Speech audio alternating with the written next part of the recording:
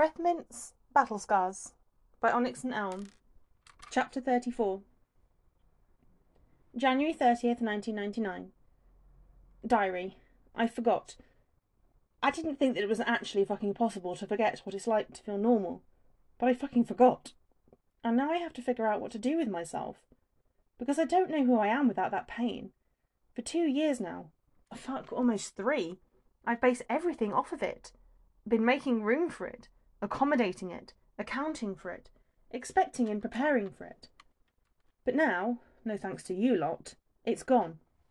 And of course, she had to be the one to take it away, because it wouldn't be my life and my luck if I didn't have to owe her one more thing.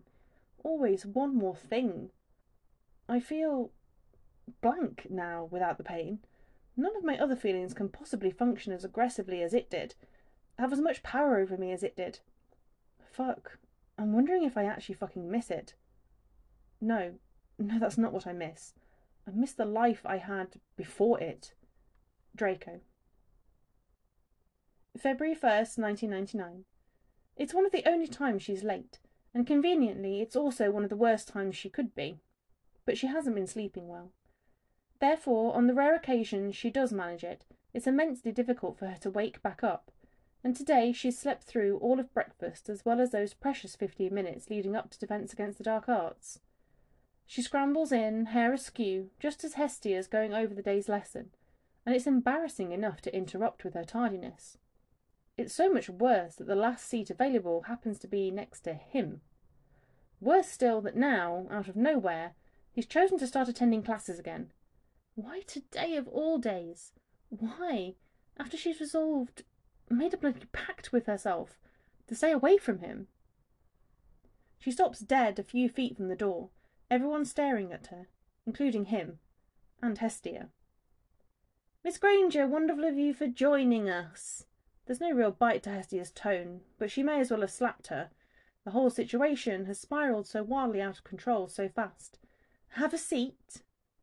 Malfoy wears a neutral expression as she makes a halting approach, her hand cramping in its fist around the strap of her book bag. Her eyes find his left arm instantly, a safer target than his eyes.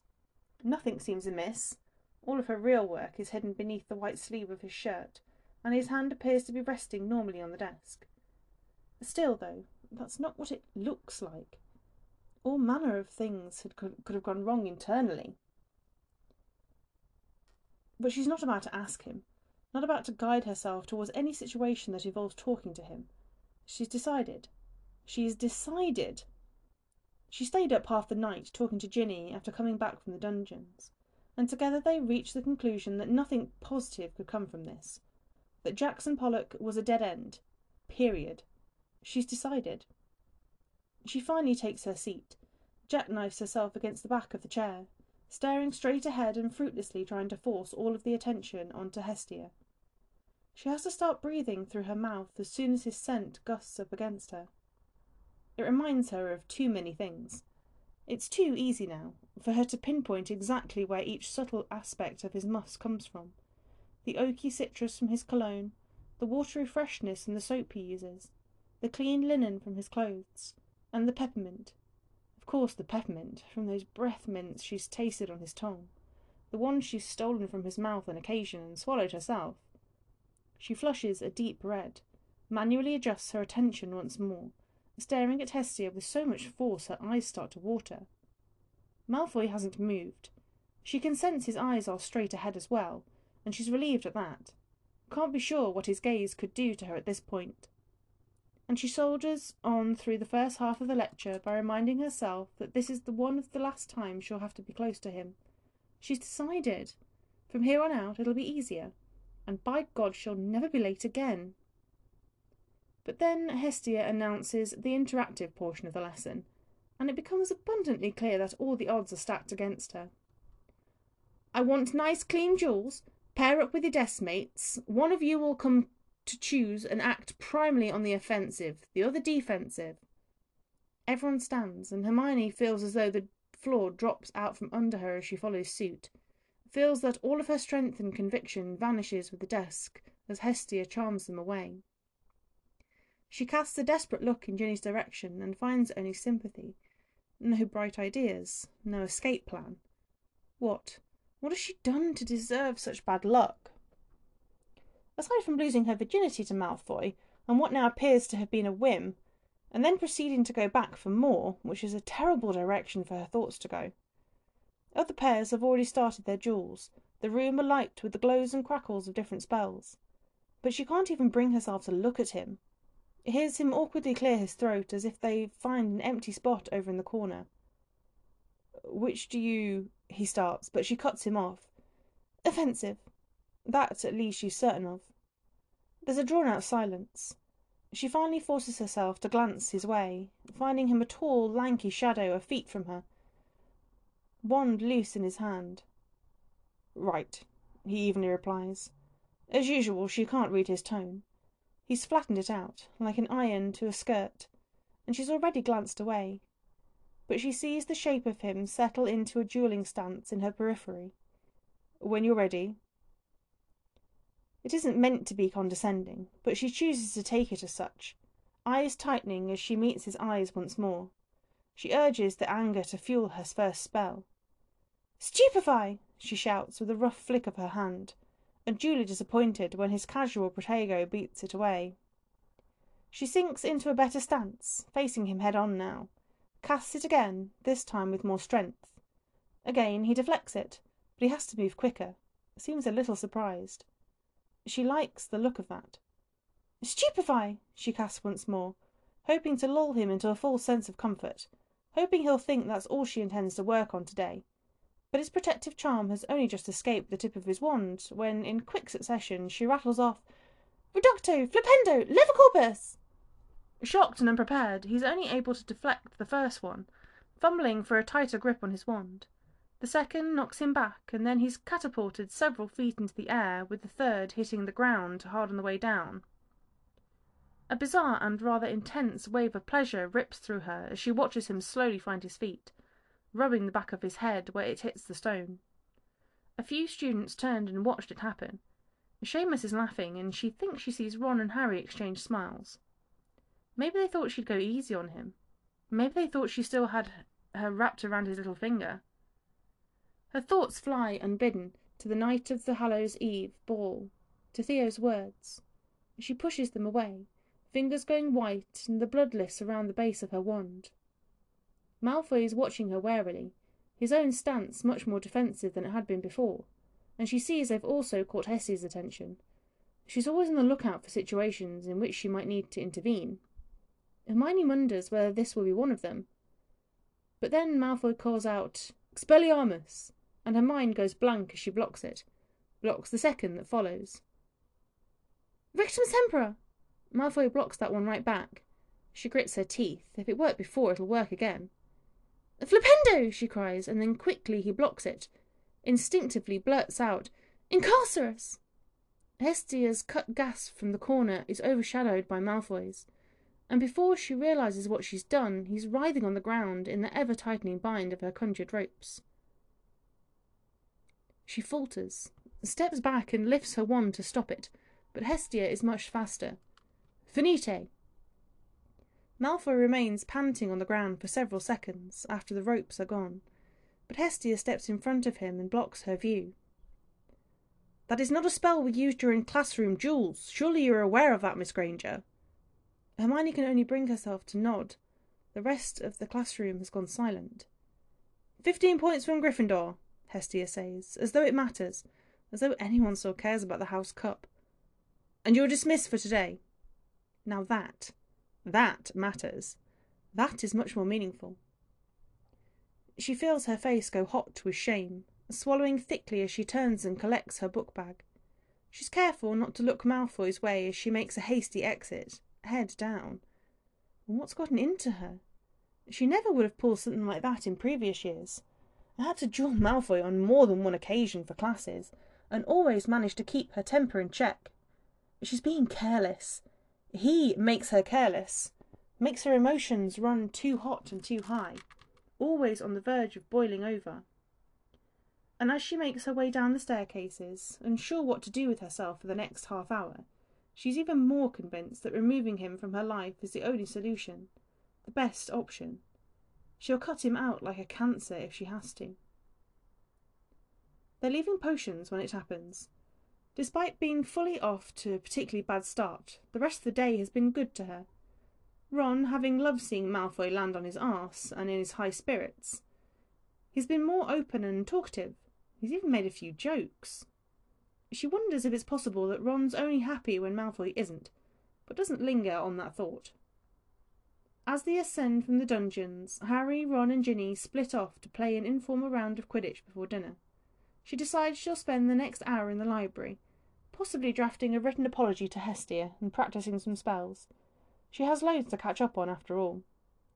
But as the corridors clear out and she rounds a corner into the empty hallway, there's a flash and a little crack, and then the tripping jinx has her flat on her face.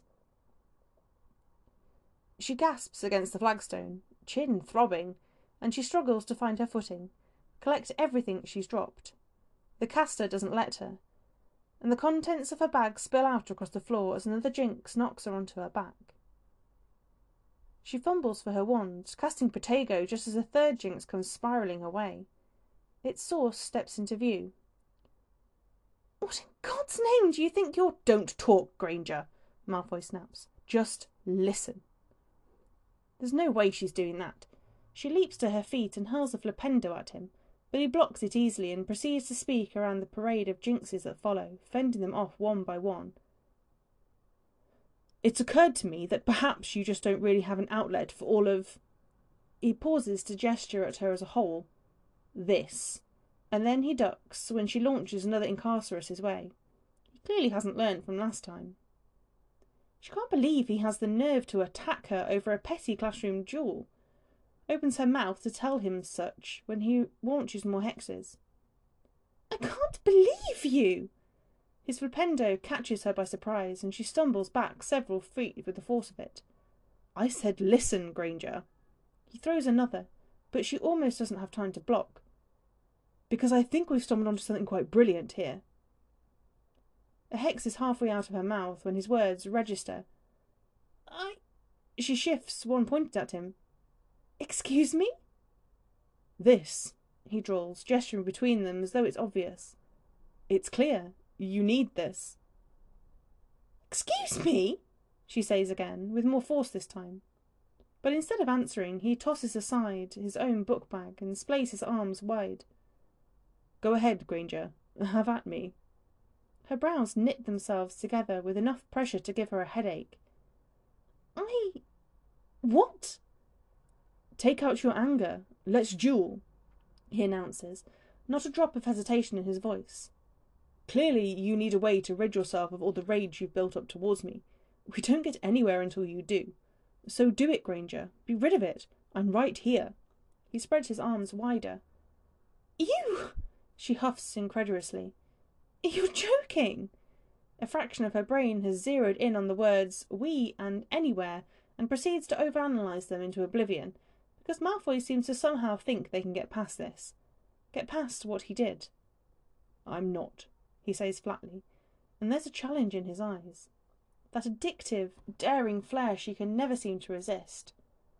But no, she's decided. Decided! "Leave me alone, Malfoy," she forces out, struggles to turn away and rip her bag off the floor, casting an Accio to collect all that's spilled. "Coward!" he calls after her. She starts to walk. She's surprised at how naturally it comes out. "Fuck you!" And she doesn't look back, picking up her pace, acutely aware of him doing the same. Another tripping jinx skids past her ankles. An intentional miss, but enough to make her gasp. She tosses a bewildered, furious glance over her shoulder as he casts another, and then she breaks into a run. Because she can't do this. They can't do this. He's not going to do this. Not again. No! Breath coming in short little puffs, she sprints around another deserted corner, desperate to escape. "Alamora!" she hisses at the first door she sees, yanking it open and throwing herself inside without realising just how close behind her Malfoy really is. He bursts into the disused classroom before she can lock it behind her, and all she can think is, "Idiot, idiot. You're an idiot, Hermione. She's trapped. She backs against the far wall next to a pile of broken desks, wand out and trembling. "Leave me alone," she snaps again, surprised by the level of fear in her voice. Malfoy locks the door behind them wordlessly, wanlessly, standing tall and foreboding in front of her only exit. "No," he says, and nothing more. Then it's only spells. One after another, over and over, back and forth. He comes at her with an arsenal of tricky little hexes she's never seen before, and she's forced to creatively adapt, heart pounding in her chest as the already impossible situation escalates beyond belief. The room glows with the lights of their spells, blue and violet and red, the ones that miss knocking into walls and breaking glass. She can hardly believe this is happening, can hardly believe his nerve. Bastard! Bastard! She screams aloud, hitting him with a rather powerful stupefy square in the chest. He gasps and stumbles back and recovers quickly, responding in turn with a rictum semper so unbearable she doubles over. Little by little the distance between them closes, spells growing brighter and louder as their targets converge. They're screaming obscenities at one another and using the worst spells they know, all the ones short of lethal, and when she hears the word mudblood she fucking loses it. "Expelliarmus!" she cries.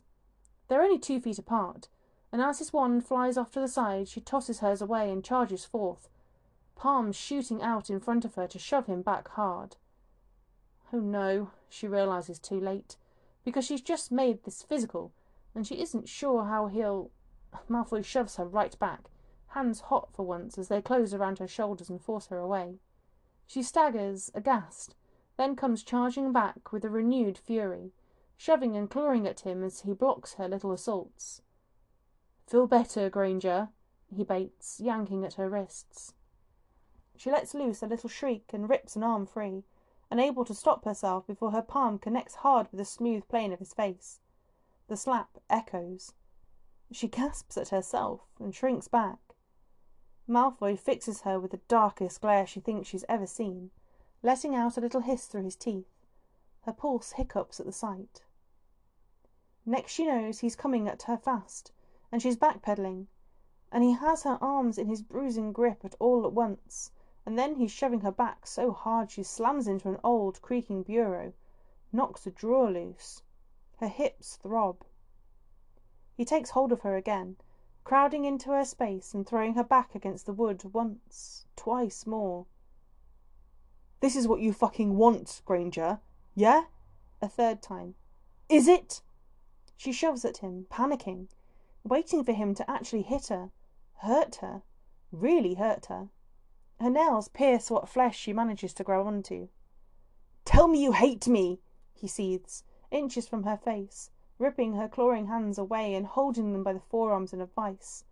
He gives her a rough shake. "Huh? Tell me! Fucking tell me!" "I hate you!" she splutters, tears prickling at her eyes, anger boiling in her chest. She's furious, she's livid, she's confused. She's so many things, so many fucking things at once. "Again!" he demands with another shake, hot breath whipping against her face. "Say it again." "I hate you." "Yeah?" "Yes." "Tell me." "I hate you," she screams, beating her trapped fist as best she can against his panting chest. "I hate you for what you did. I hate you for using me like that, using Ron like that. I hate you for making me think I could trust you. I hate you." "Good!" he roars. And then, as the echoes of their shouts dissipate, there's an unbearably tense moment of silence. Her eyes flicker, terrified and furious and confused, between both of his, and his bruising grip on her forearms doesn't ease up. He pants like a bull down into her face, sweat beading on his brow. She smells that peppermint. His mouth lands on hers like he means to fuse it into her, slams down hard and knocks their teeth together, noses colliding, foreheads meeting. She lets out this cut little gasp, but all that does is open her mouth to him, and then his tongue is sliding in. and it takes about 3 seconds for the alarm bells to shut off, for her to push back against him, lips closing over his, kissing back, fighting back. He frees her arms with a low groan, and instantly she's tangling her hands in his hair.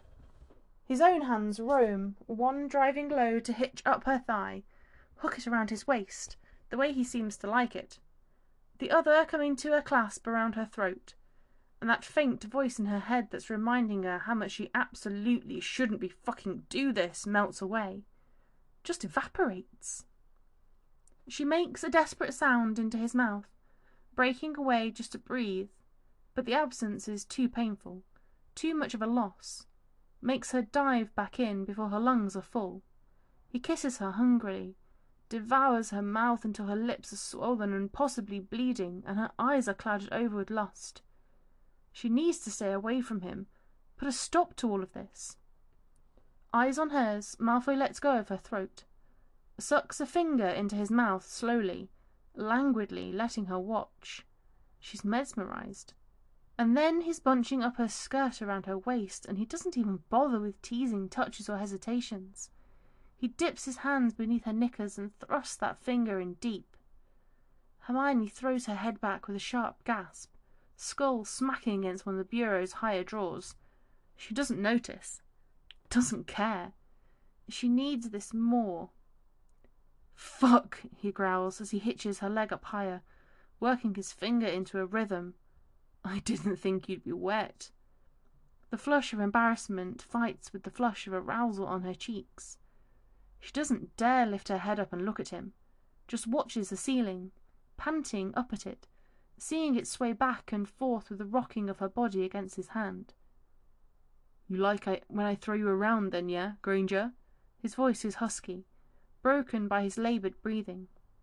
He adds a second finger, and her eyes flutter shut. But then his hand abandons her thigh and finds her throat again, forces her head up so she's looking at him. "Yeah?" he asks again, eyes burning. His rhythm kicks up a notch. "Fuck you," is all she can manage, but he grins unexpectedly. Grins in that way she likes.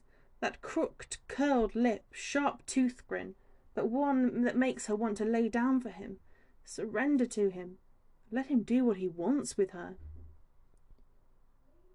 Malfoy drags her in close, putting his lips at her ear. "That's the idea."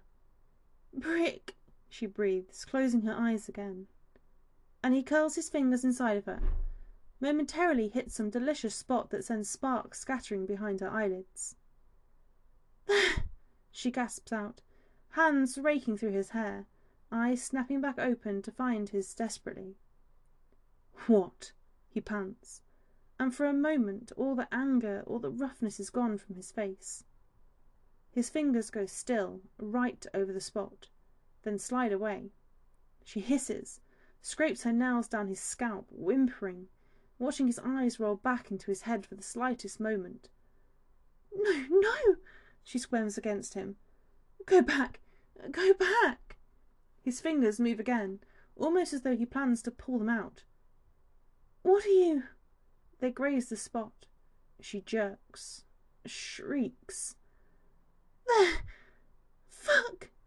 Her head thunks back against the bureau once more, and she can't believe the words coming out of her mouth. But she needs, she just... "Right there! Right there!" she pants over and over, chanting it like a prayer. "Please!" And she feels Malfoy's fingers go still. Actually feels him piecing it together. Understanding.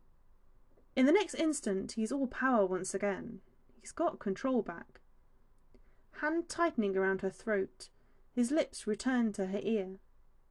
"There?" he asks. Taunts, his fingers swirling over the spot in a way that makes her see colours. Neon colours. Traces and lights. Fucking hallucinations. "Yes," she gasps out.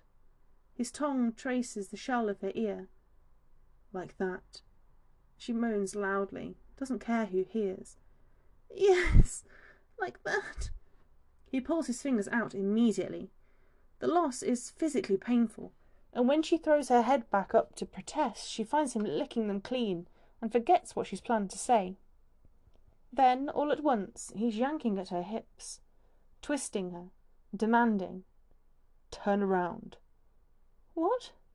"Turn the fuck around." He yanks one hip so hard she loses balance and swivels, front forced against the bureau instead. She hears him undoing his belt buckle, sucks in a sharp breath, and then she feels the hard length of him as he crowds his warm body up against hers. But before he does anything else, his chin comes to rest on her shoulder, and his left arm slides past her waist into her line of sight. Panting, she stares down at it as he rolls up his sleeve, voice vibrating against her. "Do you see that?" he asks. "Yes," she breathes. She does. She sees the clean skin and the faint pink scar where she sewed him back up, and sees the slightly paler shade of it, indicating there's nothing beneath. But her eyes start to flutter shut when his mouth finds her ear once more, tongue toying with the lobe as he nibbles at it. "Here's the problem, Granger," he says, and she leans her head back so it falls onto his chest, the ache in her lower abdomen turning slowly to a burn. "You took that away. All that pain, all of that hate. But once that was gone, so were you." She goes abruptly still. And even as his hand starts to lift and back of her skirt, and drag her knickers down her thighs, she can only listen. "Do you know what it's like to feel empty? To feel nothing?" Yes, she does, but she can't answer. "That's what you did to me." His voice is shifting from a calm murmur to a growl. "You took away everything. I couldn't feel anything. No pain, no you, nothing." And then a cold laugh falls from his lips. "I'm sorry, but I just don't accept that." He's inside of her before she has any way to prepare for it. A cut cry leaps past her lips as she sucks over the edge of the bureau, shocked at the intrusion, at the angle, at his words, at all of it. His hands curl around the front of her thighs and pry them further apart. Instantly, as a result, he sinks deeper, and she gasps as a stab of pleasure shoots through her, as that throb starts to squeeze the good nerves. "I don't," he continues, as though she can follow along, as though he isn't slowly fucking her against a bureau. "I refuse. I fucking need you." Her fingers curl into fists against the wood, eyes squeezed shut. "Fuck you," she manages feebly. And suddenly he's doubled that slow, deep pace, thrusting hard into her so she cries out, gasps with each surge, her breaths coming in a cut staccato. Still she tries to talk herself through it, tries to ignore that steadily building tension between her legs that each of those thrusts is threatening to snap.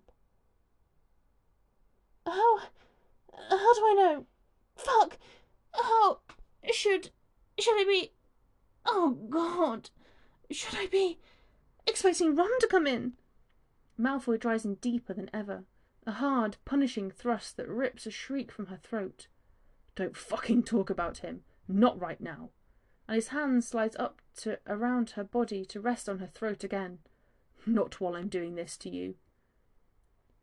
And she's effectively silenced. Can't manage anything more as his steady rhythm starts to slip away, grows haphazard and desperate as he starts to lose control. She's right there with him. Her legs are shaking, threatening to buckle. "Tell me you understand," he gasps against her shoulder, hips grinding hard into hers. That ache so rich and full between her legs. "Don't take it away." And now she sounds as though he's pleading, chest rising and falling, fast against her back. Don't take away the only thing I can feel, the only thing I want to feel." She opens her mouth to warn him, because she's going to fall off that edge, tumble over it and into the waves of ecstasy below. If he hits that spot one more... Malfoy gives a furious gasp, grinding out, "I'm fucking in love with you!" And the orgasm rips through her like a tsunami. Has no regard for the feeling state of her mind, or the sudden throb in her heart, just ricochets with all its electricity and all its gelatinous pleasure through every vessel and vein in her body. Almost as though it's contagious, it hits Malfoy next, and she feels him tense up against her, feels his thrusts falter, and then he's groaning into her shoulder, biting down as his own release battles its way out. In the silence that follows, they're left trembling. His breaths are short and cold against her clammy skin. Her knees are wobbling. She swallows the knot in her throat. Her voice is hoarse. "What did you say?"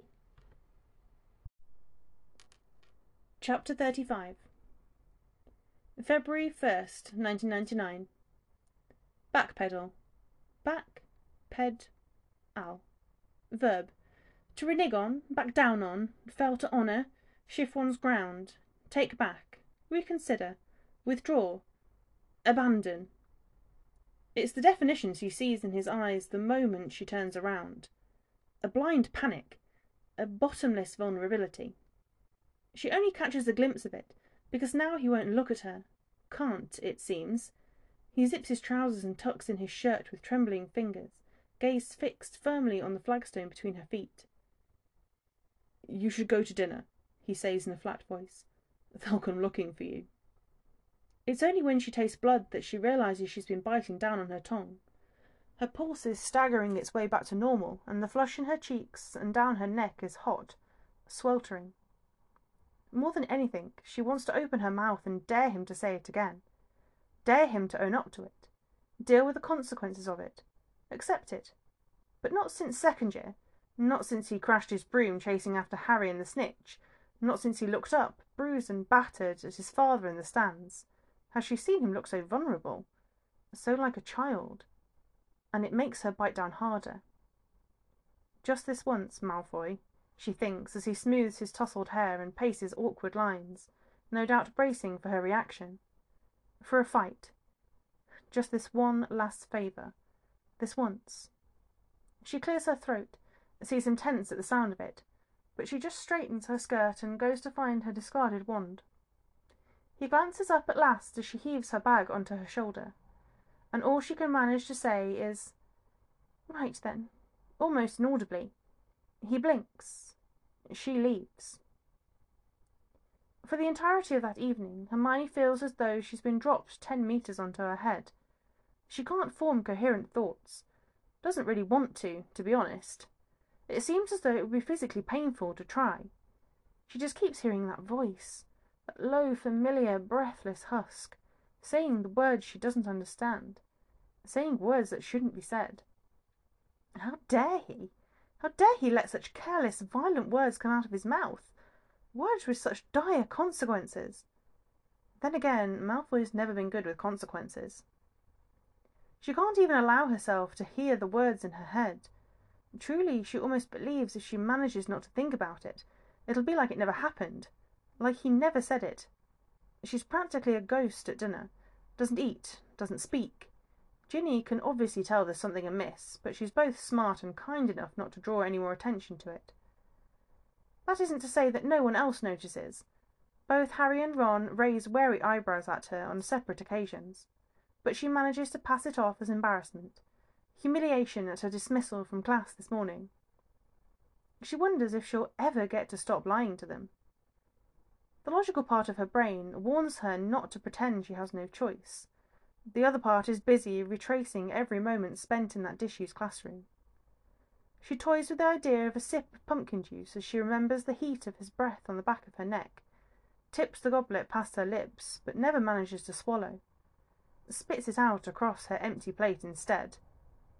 Oh no. Hermione! Everyone seemed to sputter at once. Her hand trembles as she hurries to vanish the mess with her wand. Sorry, she babbles. Choked. I just choked. I think best be off to bed. Yes, bed. Good night. Lying, always lying. But she can't go to bed. Not when she's been so stupid. For what must be the 100th time, she turns her back on the confused faces of her friends and hurries from the great hall. Fool! She mutters to herself as she storms towards the dungeons.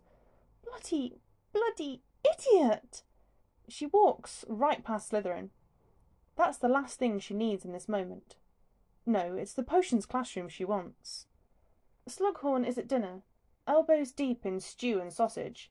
He'll be none the wiser, and she takes a moment to convince herself that he wouldn't mind, seeing as this is an emergency. But, oh, to imagine what her first-year self would think if she could see her right now. Alamora. She shuts the heavy door quietly behind herself and casts a charm to light the many candles. If she had time to stop and think about it, she might have come to realise that, at the very least, this served as a distraction from other, more uncertain thoughts. But her sole focus in this moment is the potion she's not even sure she remembers how to brew.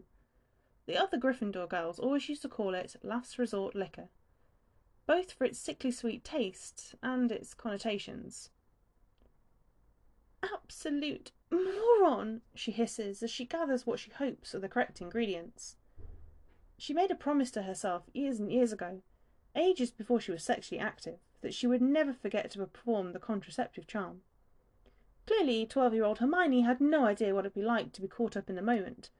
Caught up in Malfoy. A shiver mixed with the slightest twinge of despair rides up in her spine. She shakes her head free of the torch of him and tries to concentrate on brewing. 1 sprig of jellyweed, or 2. Half a teaspoon of honey water? Is there supposed to be any honey water at all? She starts a fire under a cauldron and begins adding ingredients to the best of her knowledge, hopes to base it off its scent, to bring it as close as she can to what she remembers from those few practice brews. At the back of her mind she's picturing Madame Pomfrey's shrewd gaze, thinking back to her lecture, a lecture which now seems justified. Bloody Malfoy. It's his fault too. Not entirely, though at least partially, but no, it isn't smart to think about him. Her curls begin to twist and frizz as they always do, steam billowing up in her face. A powerful, molasses-like scent starts to fill the classroom. What's the worst that can happen if she's gotten it wrong, she wonders? Nausea? Fever? A change of hair colour? It can't be anything compared to the incident with Millicent Bulstrode's cat. No, the worst that she can do is make it not work. And by God, she needs it to work. She can't even fathom what that would just complicate. Bloody hell, don't think about it. Before she's even certain it's finished, and certainly before it's had the chance to cool, she ladles a cupful of the dark violet brew into a flask and downs it in one go. The heat burns her throat, the sweetness itching across her tongue and making her stomach clench. She grimaces, chokes down the last of it, and then begins to cough. Better this than... Stop thinking about it! A warm pulse engulfs her stomach. She glances down and catches a glimpse of the violet glow before another cough racks through her chest. Thank God! She tries to heave a sigh of relief, but manages only to cough even more. She coughs until her eyes water, face buried in her sleeve as she waves her wand around in the other hand, clearing away the evidence. At first she thinks it's the flasks and jars of ingredients causing the raucous. Thinks they're responsible for the thuds and crashes she's suddenly hearing, perhaps as they hit the backs of the cupboards they're returning to. It's only when her wand hand goes still and the coughing subsides that she realises the noise is elsewhere. It's out in the corridor. She can hear it through the potions classroom door. Rapid footsteps, several pairs by the sound of it, with different uneven strides, and shouting. Hermione goes very still, holds her breath to listen. For a long moment she's too confused to manage anything else. Then she slowly manages to make her way towards the door, pressing her ear against the thick, rough wood. "No! No!" she hears. It's a boy's voice, though she can't tell whose. It echoes off the walls, and she thinks she can hear feet scuffling on the floor. "You can't! It isn't legal! You can't!" "Stop!" comes from somewhere else, and she almost gives her ear a splinter as she adjusts to hear it better. "Stop it!" That voice. She knows that voice. Pansy. "Stop it!" "Open the door, Hermione," a foreign voice inside her head commands. Like a threat. Like a warning. Open the door. She steps out into chaos. Auras. Auras are everywhere, charging through the dungeon's corridor in thick black robes towards the Slytherin common room, and the ones going back the other way have students in their grasp. Again she finds herself frozen. She presses herself back against the potion's door to avoid a trampling, eyes locking on Pansy at the far end, where she struggles in the grip of a burly, grunting man. Pansy is scratching and spitting and cursing and altogether putting up quite an admirable fight, but Hermione can see her wand in the man's grip, and ultimately she manages to put her in a full body bind. "This is absolutely unacceptable, Mr. Dawlish! I insist you leave at once!" McGonagall's familiar voice booms across the corridor, and Hermione's head snaps in her direction. She's following hot on the heels of a purposeful-looking man Hermione vaguely recognises as Dawlish, and she's wondering why is that name? Oh, God. It's happening, just like Theo said it would. "I have ministry orders, Headmaster. It's in your best interest to stay out of our way," the man Dawlish snaps, the hem of his robes whispering against Hermione's shins as he storms past. Across the way, Millicent Bulstrode is being dragged through the hidden barrier of the Slytherin common room, screaming bloody murder. "No! No! What did I do? Tell me what I did! What did I do?" Over and over, Hermione can hear the same phrase being barked out by different auras. "Adrian Pusey, you are hereby charged as a supporter to the Death Eater cause, as an accomplice to the Death Eater cause, as a bystander to the Death Eater cause. Your sentence is to be evaluated. Pending new evidence, solicitors have been notified. Surrender your wand." "Pansy Parkinson, you are hereby charged. Blaise Zabini, you are hereby charged. Millicent Bulstrode, Theodore Nott, Draco Malfoy." Hermione's breath catches in her throat. Her legs lock. Her mouth goes dry. "You are hereby charged as an accomplice and a weaponized agent to the Death Eater cause. Your sentence is to be re-evaluated, pending new evidence. Your solicitor has been notified. Surrender your wand."